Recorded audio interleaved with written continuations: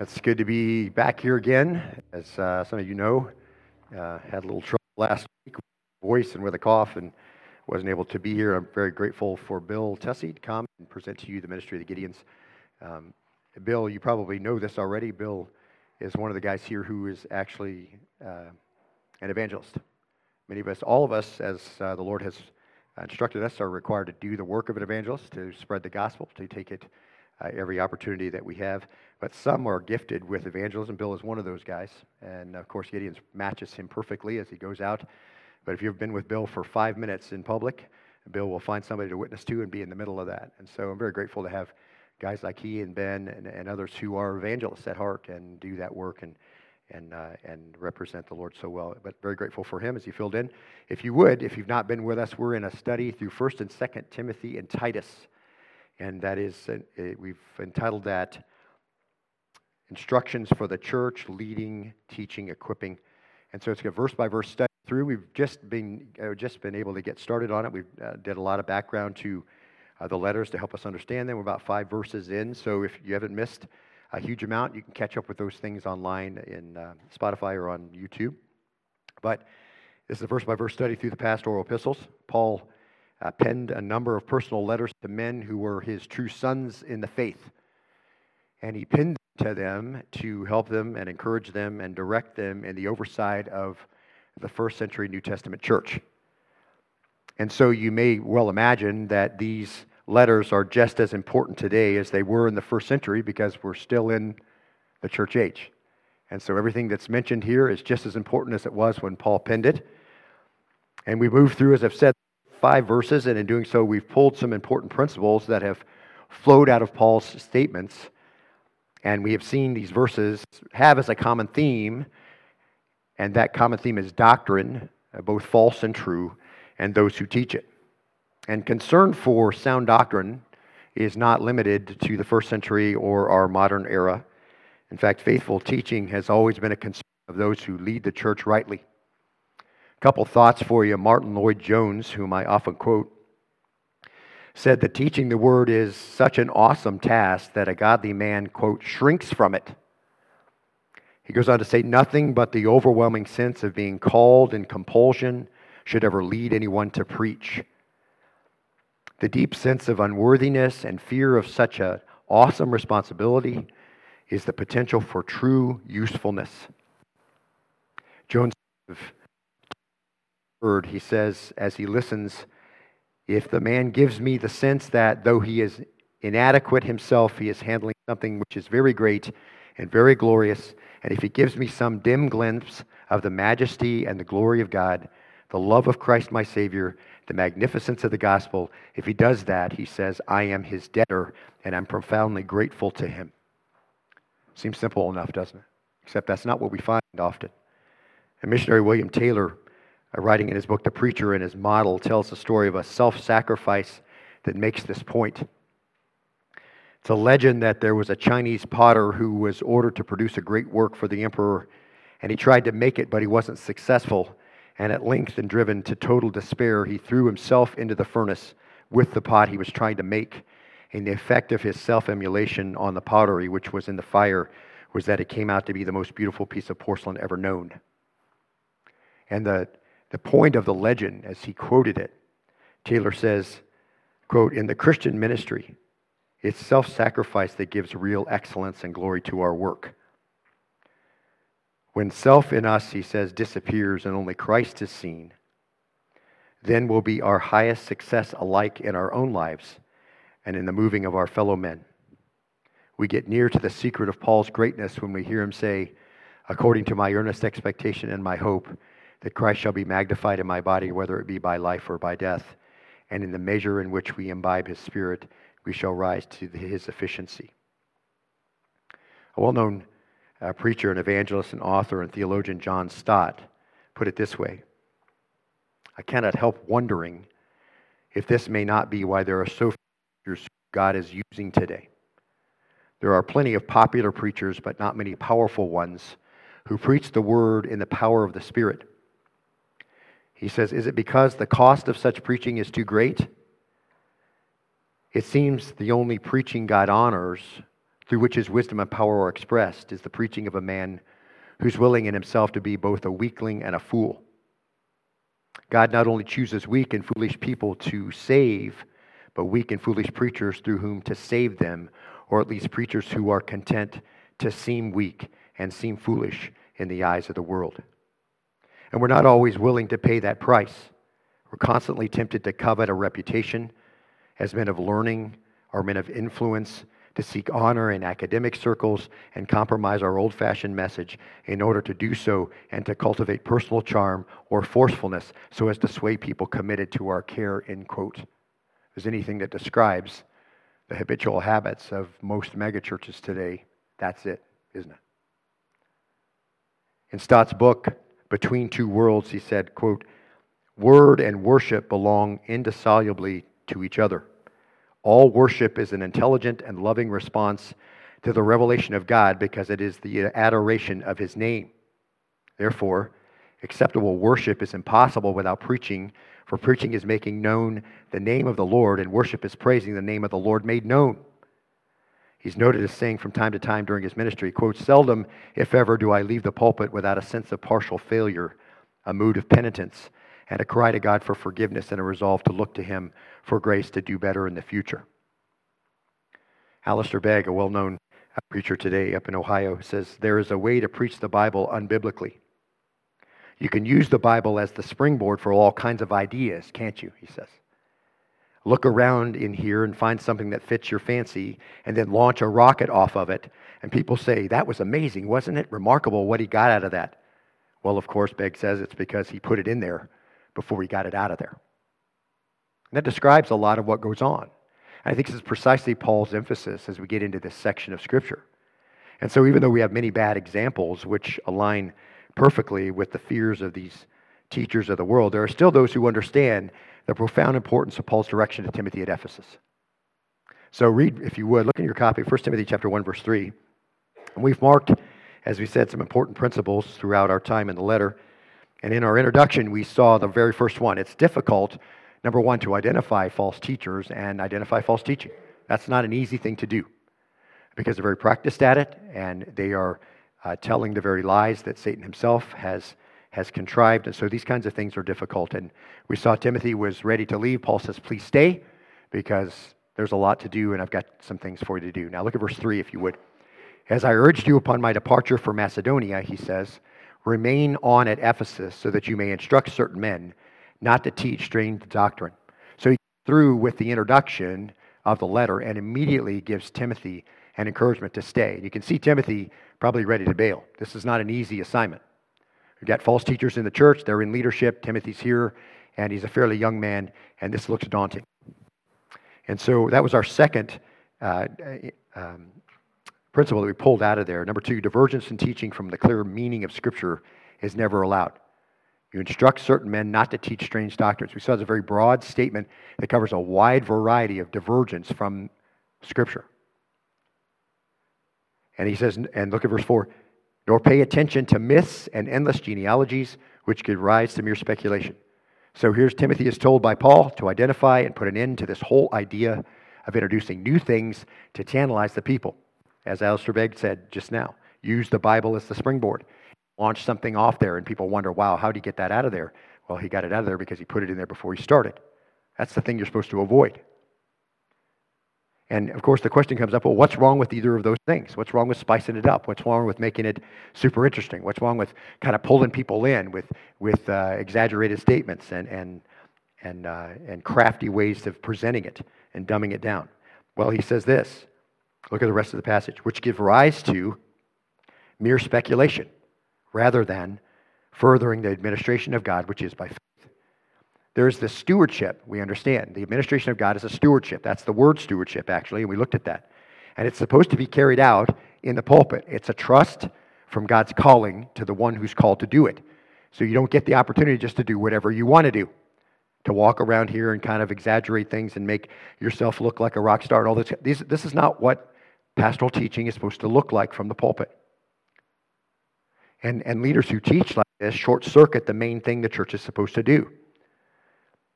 This is supposed to be the main thing that preachers do. Bad examples here do not carry it out. The main job of faithful ministers, as we saw, and Timothy's being left here by Paul to correct this trend going on in Ephesus of a few in leadership who are obscuring, misdirecting the faithful discharge of God's administration of these truths of faith.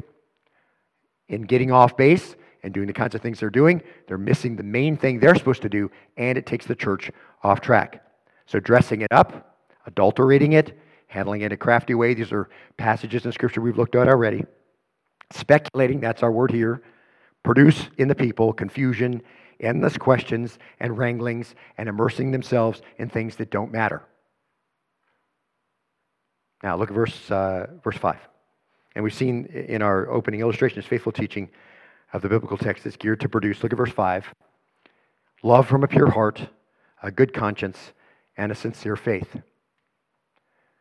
Now, we looked at the first two quite at length, and so I don't want to go back over those because they're very, very important, and it's something that we want to make sure that we cover. Just because if you haven't been here, it's very important. Love from a pure heart. That's that agape word. That's love as a verb. That's intentional action to minister to other people, and a pure heart is what you get when you come in repentant faith to the Lord. So the heart, which does acts of love to people, is part of the administration of proper teaching. You're going to produce a pure heart in people. The second was a good conscience. We looked at that at length, and we've looked at it before. That's that internal monitoring device that you have in your heart that tells you and questions what you're doing. God has given it to everybody, according to Romans chapter 2.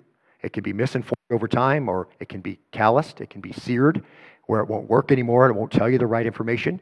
But sound teaching from the Word of God on a regular basis informs the conscience correctly. So when you go and you have a moral dilemma, you have a situation in your workplace, you go and you have something going on in your family, you have an understanding of how you're supposed to respond correctly. Sound teaching provides that. You see how important staying on sound doctrine is?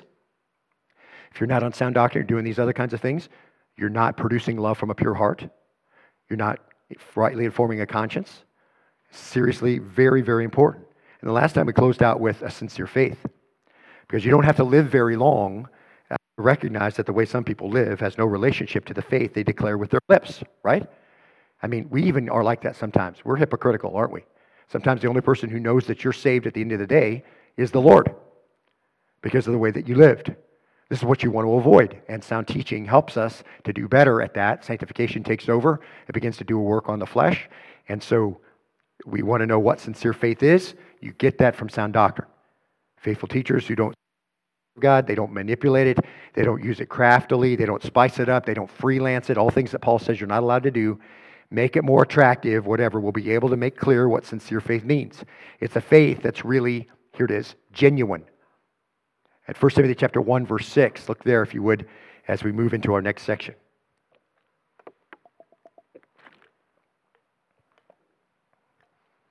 Verse 6 says, "For some men, straying from these things, have turned aside to fruitless discussion, wanting to be teachers of the law, even though they do not understand either what they're saying or the matters about which they make confident assertions."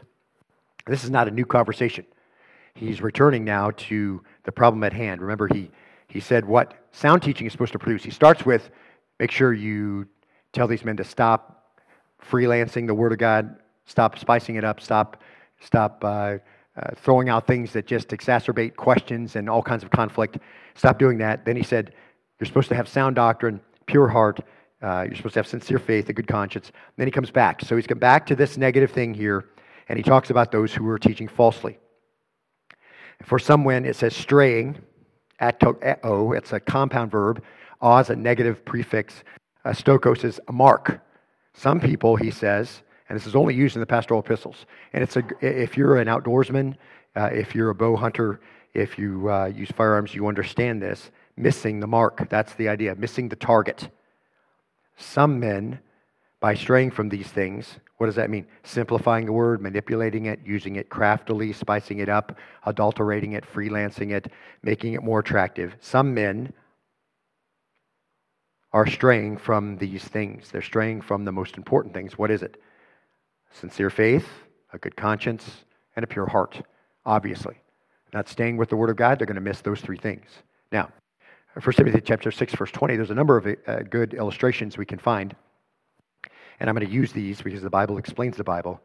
So later on, he talks to Timothy in chapter 6. He says, "O Timothy, guard what has been entrusted to you, avoiding worldly and empty chatter, and the opposing arguments of what is falsely called knowledge," verse 21, "some has professed and thus," here's our word, "gone astray from the faith. Grace be with you." So he says, avoid people who have worldly chatter, empty chatter, and opposing arguments. In other words, arguing for argument's sake, always having to be the devil's advocate, pulling up another option, which just ends up being endless arguments. That just strays from the truth. It's falsely called knowledge, and some have professed that and gone astray. Grace be with you. 2 Timothy 2:16, again, our word. He says, "But avoid worldly and empty chatter." Again, look how he states that. "For it will lead to further ungodliness." It doesn't help you. It's not making the church more godly. It's not making the church more spiritual. Arguing for argument's sake, being the devil's advocate, throwing out other options. Paul says that's not part of what goes on in the church. "And their talk will spread like gangrene." Among them, he says, are Hymenaeus, and we now understand why Paul had to put him out. We looked at that earlier. And then another guy who embraced this same false doctrine, Philetus. Verse 18, "Men who have," our word, "gone astray, missed the mark, missed the target from the truth, saying that the resurrection has already taken place, and they upset the faith of some." So they're teaching that the resurrection has already happened. Christ has come and called the dead up.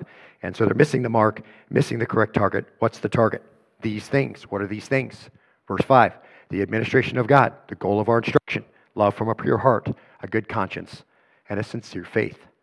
So they missed the marks, and these people have not only substituted speculation for God's instruction, but they've also wandered away from a concern for a pure heart, a good conscience, and a sincere faith.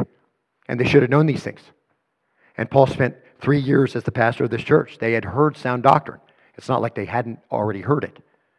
And so there's this implied resistance then to what they knew. Because, and listen, not having it right is bad, okay? Because the job of somebody who's teaching is to have it right. That's the main job of a steward. But it's particularly bad if you won't change. See, that's what we have here in Timothy.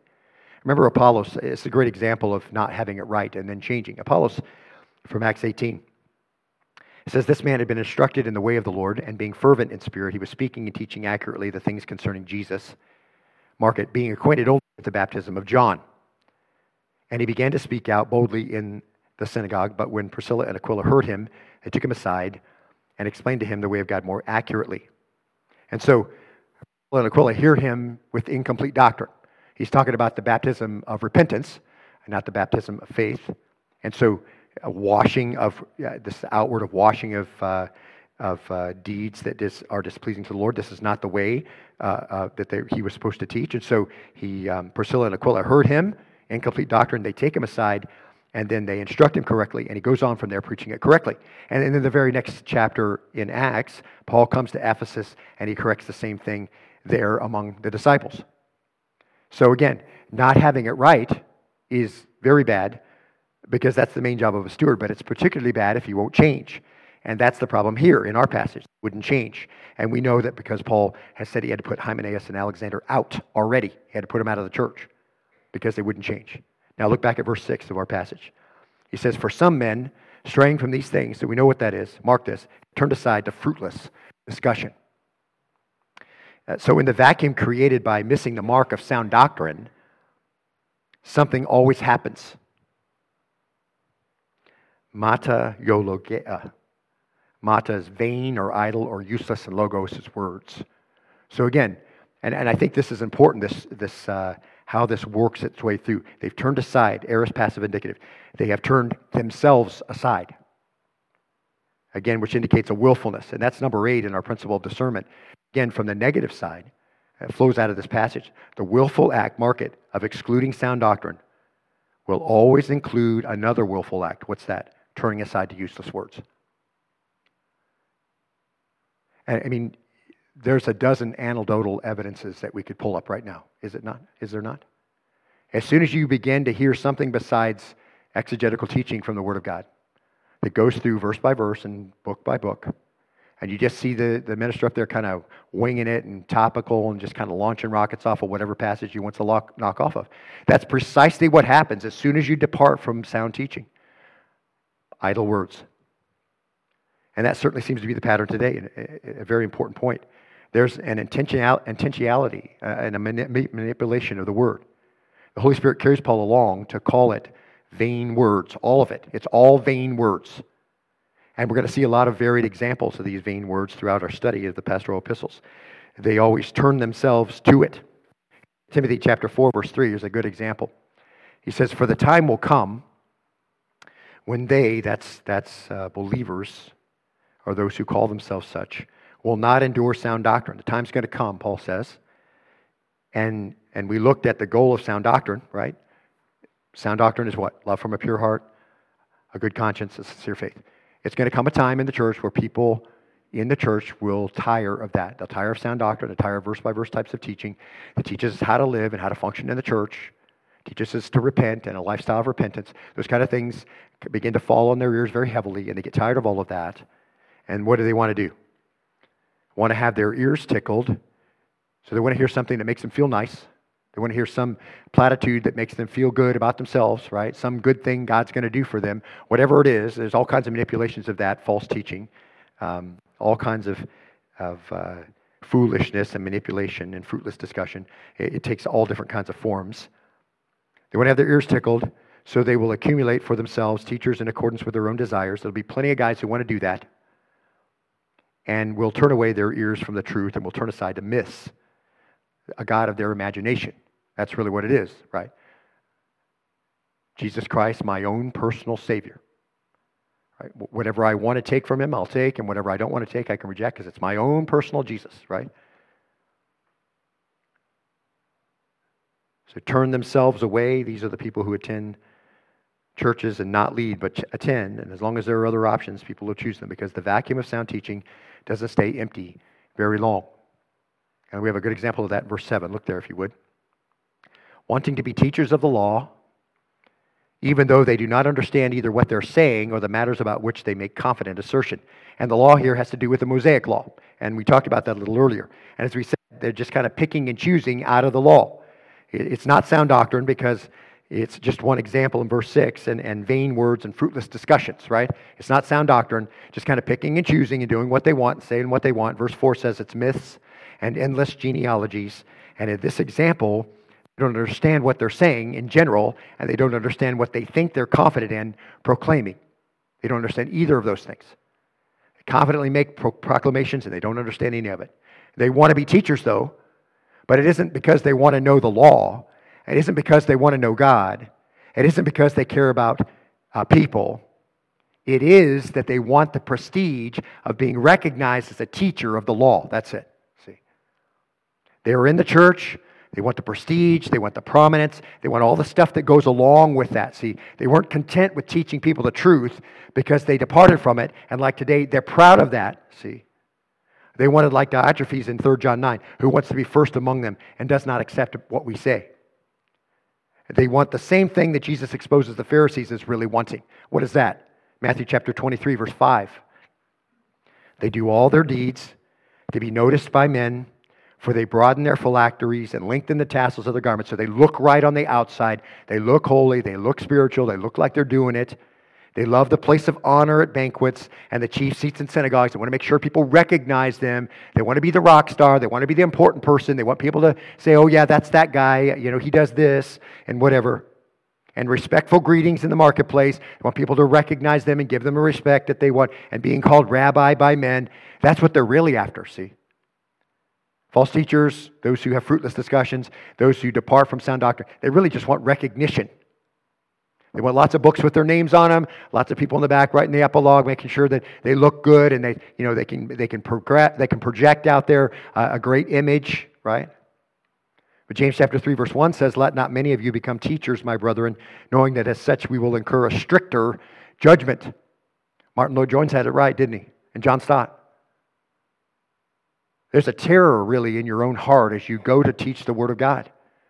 Because you've got to get this right. This is not one of the options that you just kind of wander around there. Maybe you get it, maybe you don't. Or you come up there ill-prepared, and then you just kind of wander around the passage and you don't ever hit on the things that it's talking about. The one who really understands the whole job of a teacher understands there are many ways that his ministry will be evaluated. Remember, as I told you before, as I tell all young teachers, all young preachers, there's only one person in this audience that you should be concerned about, and you won't be able to see him, but he says that whether two or more are gathered in my name, I'm there in their midst. That's the person you should be most concerned about, because that's the living word. And you're teaching his own words to the people he shed his blood to buy. So this is a very, very important issue here. There's a lot of ways your ministry is going to be evaluated. And that should strike terror in the heart of those who aspire to the office, as we saw in our opening illustrations. It's not a place for people. It's not a place for people who want to have a reputation. And when he says, look back at verse 7, they make confident assertions. See that? Paul's criticizing confident speech as if that were inappropriate, okay? Because in Titus chapter 3, verse 8, he uses the same word to demand confidence of Titus in his teaching. It's not bad to be confident if you're going verse by verse. That's exactly what it means. What does it mean by what it says? And how does that apply to me? What does the Bible say? What does it mean by what it says? How does that apply? So Paul's rather criticizing false teachers' failure to understand that about which they spoke so confidently. Thus, incompetence and error are combined then in them, along with pride and worldliness and a bunch of other things we're going to see in a moment. And there are some great illustrations, again, of Paul correcting these types of things. Colossians chapter 2, verse 16. He says, therefore, no one is to act as your judge in regard to food or drink or respect to a festival or a new moon or a Sabbath day, things which are mere shadows of what is to come, but the substance belongs to Christ. So these guys are still wrapped up in the food and the drink laws. See, it's precisely what's going on in Ephesus, kind of picking and choosing in the Old Testament. That's going to make you spiritual. That's going to bring salvation. These are the things that you need to be doing. And so they're wrapped up in Old Testament feast days and Sabbath requirements, and they don't know that those things all pointed to Christ. See. Another example from Philippians chapter 3, verse 18. For many walk, he says, of whom I often told you, and now tell you, even weeping, that they are enemies of the cross of Christ, whose end is destruction, whose God is their appetite, and whose glory is their shame, and who set their minds on earthly things. Man, he just wraps it up right there, doesn't he? He captures the attitude of false teachers in a paragraph. And that's another, I think, great example of the purpose of turning away, and it's our ninth principle of discernment. Remember, it's a full turning away. You turned away from sound doctrine and turned towards foolish speaking. And the whole thing is from the negative. Useless words have as an underlying objective self and the world. That's exactly what Paul says in Philippians 3, right? Their appetite is their God, and glory is what they want, but that's their shame, and they set their mind on earthly things. That's precisely the issue. As soon as you move away from sound doctrine, you are on this very slippery slope towards this whole self thing. It's more important for you to make a name for yourself. It's not love from a pure heart. It's love of self. It's not a good conscience. Why? Because the conscience has been seared, and their teaching is not helping anyone's conscience inform them correctly. It's not a sincere faith. It's unredeemed, sophisticated, materialistic, humanistic worldview that's just promoting itself. Now, look forward again, if you would, to 1 Timothy chapter 4, verse 1. Again, we looked at this just a moment ago, but let's look at the rest of it because it really kind of fills in the gaps for us, and now that we've have this understanding of our passage.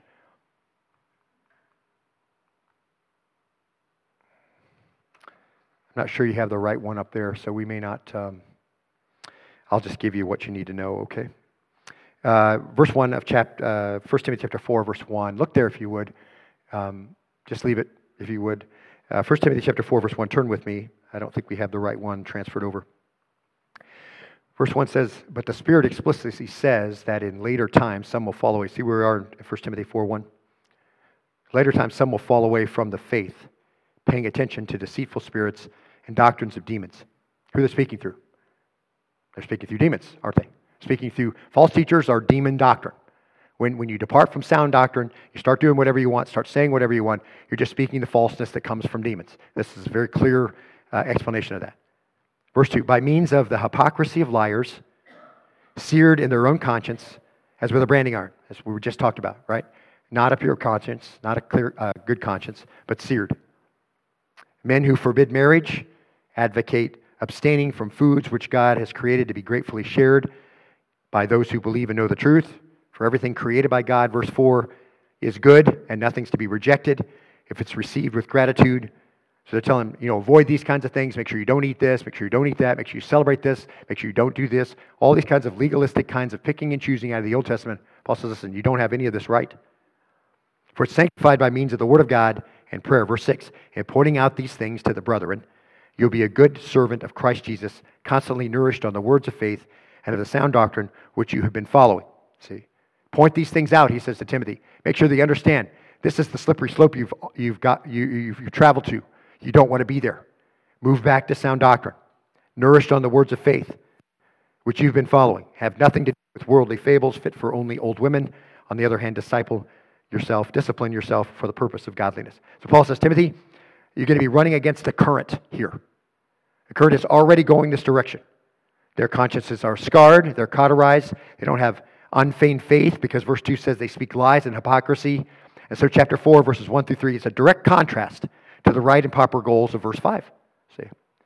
That's why he starts early and says, this is where you want to be, because what's going to happen later is people are going to turn away and they're going to go down this path. So these lying hypocrites are impure, defiled men with a defiled conscience and have turned from the right goal of love, and they've made their own goal and their own pleasure and their own gain. That's what they want. And we can see this throughout the New Testament, and we can still point it out pretty easily today. The characteristic bottom line goal of false teachers is to amass to themselves people and money for their own gain. The motives are all wrong, and of course their teaching brings the opposite of love for God and love and for fellow men, because it's all built on love of self, and that's what they produce in their people too. I think that's so clear. If you look forward to 1 Timothy chapter 6, look there if you would. I'm sorry it's not on the screen, but look at 1 Timothy chapter 6, verse 3. If anyone advocates a different doctrine and does not agree with sound words, see where we are, verse 3? Those of our Lord Jesus Christ, and with the doctrine conforming to godliness. Verse 4, he's conceited, understands nothing, has a morbid interest in controversial questions and disputes about words, out of which arise envy and strife and abusive language and evil suspicions and constant friction between men of depraved minds and deprived of the truth, who suppress that godliness as means of gain. We're going to get to all this, but see, this is what's going on in the church. This is what's going on in Ephesus, and Timothy has to deal with it. It still goes on today in modern churches. And it describes the men in Ephesus that Timothy would have to deal with. It describes false teachers today and the incredible, unmitigated pride of rejecting sound doctrine, even the clear words of Jesus.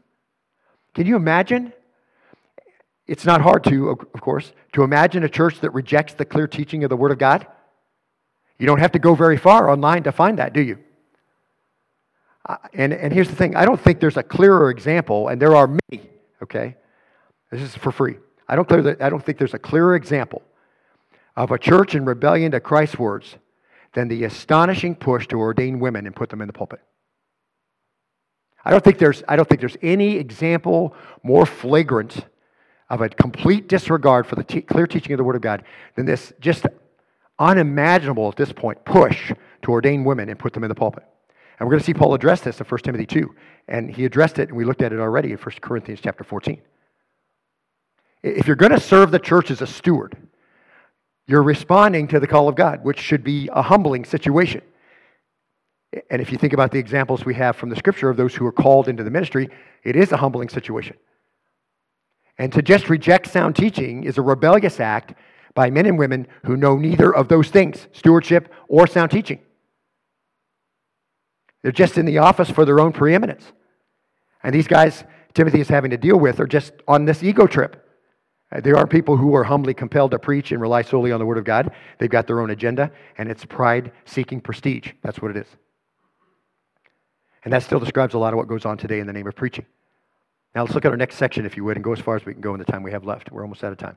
1 Timothy chapter 1, verse 8. Look at verse 8, if you would.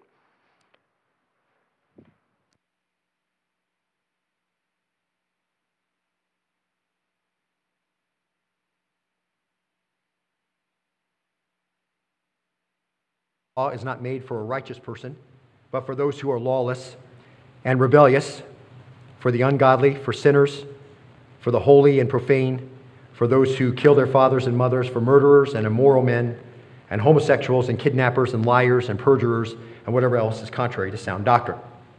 So, now, why is Paul doing this? Well, knowing Paul and knowing false teachers, this response is what we would expect. Look at verse 8. We know that the law is good. Now, that's to say, it's a common understanding of faithful teachers that the law is good. It's beneficial if it's used in the manner that God intended for it to be used. And as we can see, he's going to apply the correct understanding to the disaster of the teachers of false doctrine. So they've got it all wrong. It's all completely messed up. So Paul's got to address it. And that makes sense to us, doesn't it? Because there's no point in pointing out false teaching unless you can identify it and then say, okay, what has to happen to correct it? And this is some of the hard part of having discernment, to realize something is false and be able to correct that understanding. So Paul wants to defend the law, because the tragedy in the church, is that false teachers' mouth, inside that mouth, the word is corrupted and adulterated. So it's not coming out correctly, and the understanding then is skewed. And this is our 10th principle, and you'll have to just write it down, of discernment, difficulty of dealing with bad doctrine. Here it is. You can just sum this up. Unless you're careful, when you throw away the false teacher, you can wind up losing confidence in the word that he spoke.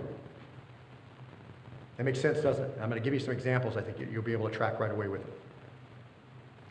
Because some of the words that he spoke may have been true when the scripture was truly represented. And that can just get lumped in with all the nonsense that comes along in the name of preaching. So some of the stuff is right. I mean, if you listen to some of these guys, they'll say something right every now and then, but it's all lumped in with all this foolish teaching and vain speaking and wrangling and jazzing it up and simplifying it and making it say whatever you want, launching off of it whatever you put in there.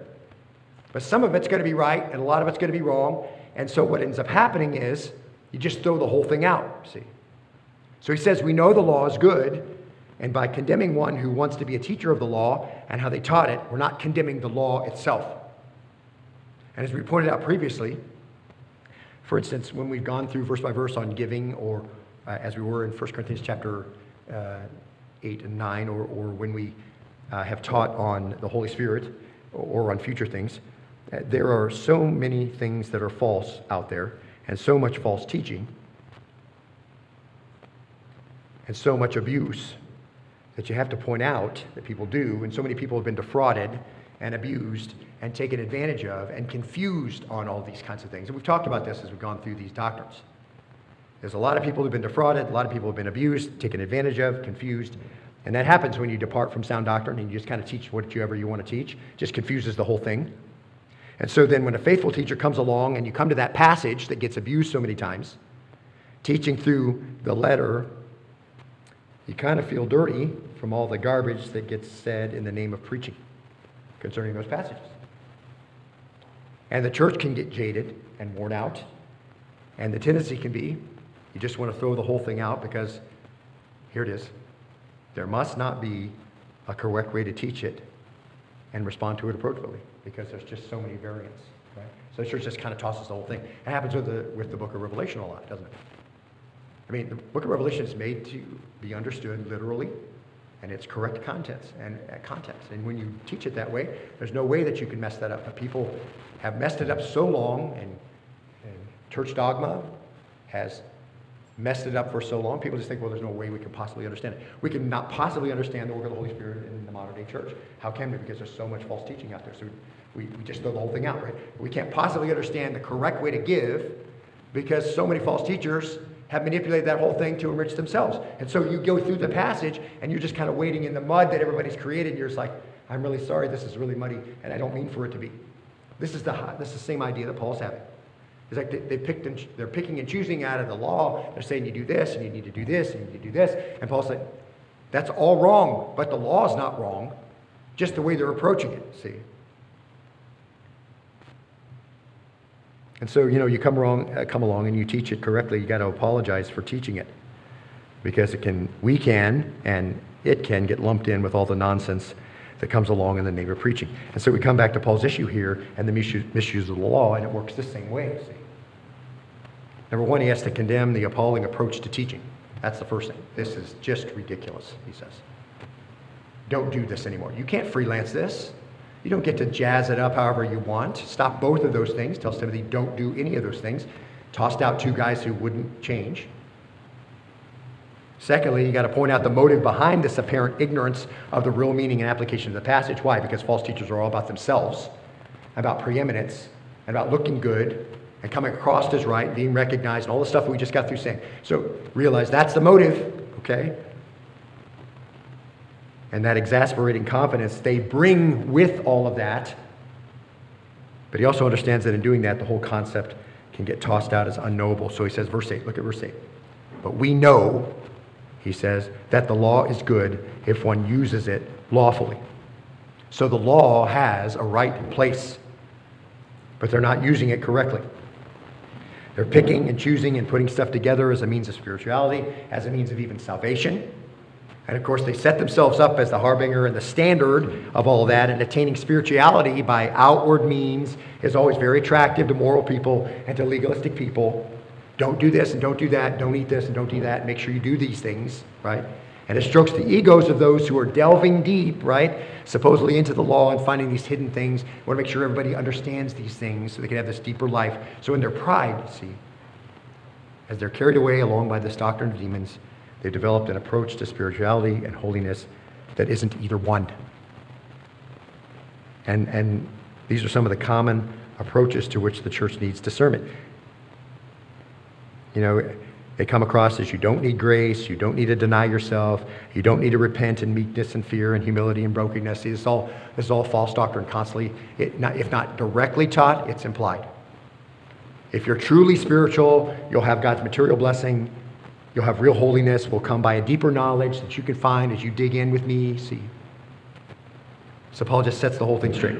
And their followers with them, because he just can't leave this here, because it wreaks havoc on sound Bible teaching and the administration of the church and how it's supposed to be carried out. Look at verse 8. But we know that the law is good. Paul says, if one uses it lawfully. Now look at verse 9. Realizing the fact that the law is not made for a righteous person. So, here's the question. What's the intent of the law as we see Paul's illustration? The law is made to what? It's in your notes. Condemn. The law is made to condemn. The law is, look at the next part of verse 8. For those who are lawless and rebellious, for the ungodly and sinners. Verse 9, rather. The law is made to condemn, and it's made for those who are lawless and rebellious, for ungodly and sinners. Mark this. Paul says, the law is good, but the law by itself is not good news. Okay? The law doesn't hold secrets to a deeper life.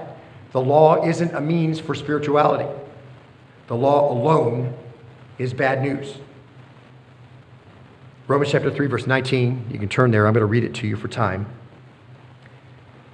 Paul says sends his letter to the church in Rome. He says, now we know that whatever the law says, it speaks to those who are under the law, so that every mouth may be closed, and all the world may become accountable to God, because by the works of the law no flesh will be justified in his sight, for through the law comes the knowledge of sin.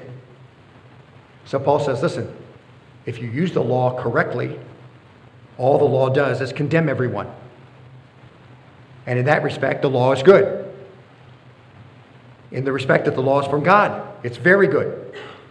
And that's how Paul says you use it lawfully. For the law to have its proper effect, it must be used in accordance with its intent. As we close for today, this is just the first stop as Paul faces this redefining of the meanings and intents of Scripture. This alteration of understanding, if you will, either because there's a hidden meaning in the law that leads to holiness and spirituality, or our modern alteration of it. We can't possibly know the mind of the eternal God, so we can't truly understand what he intends in the Bible. See?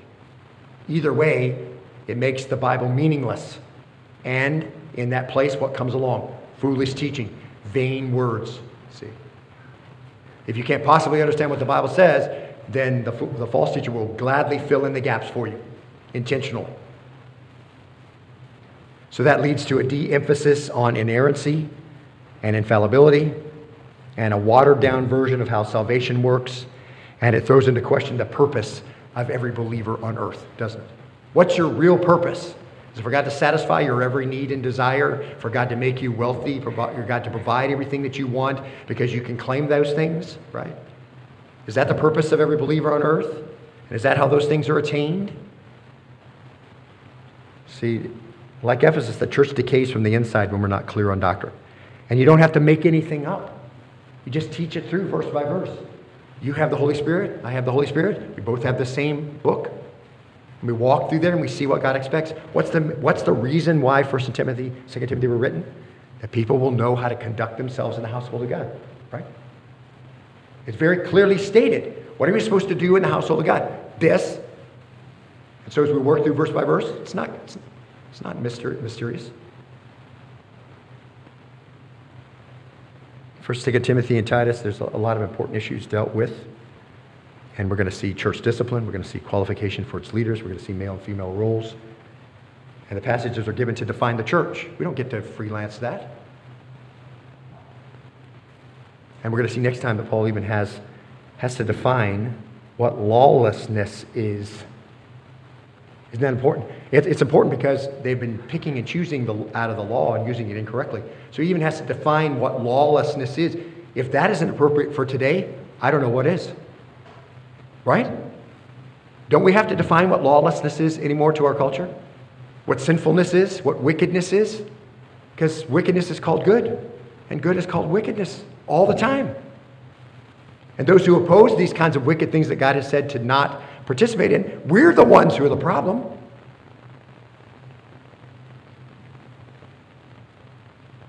Passage's definition of those things is so important today. He says,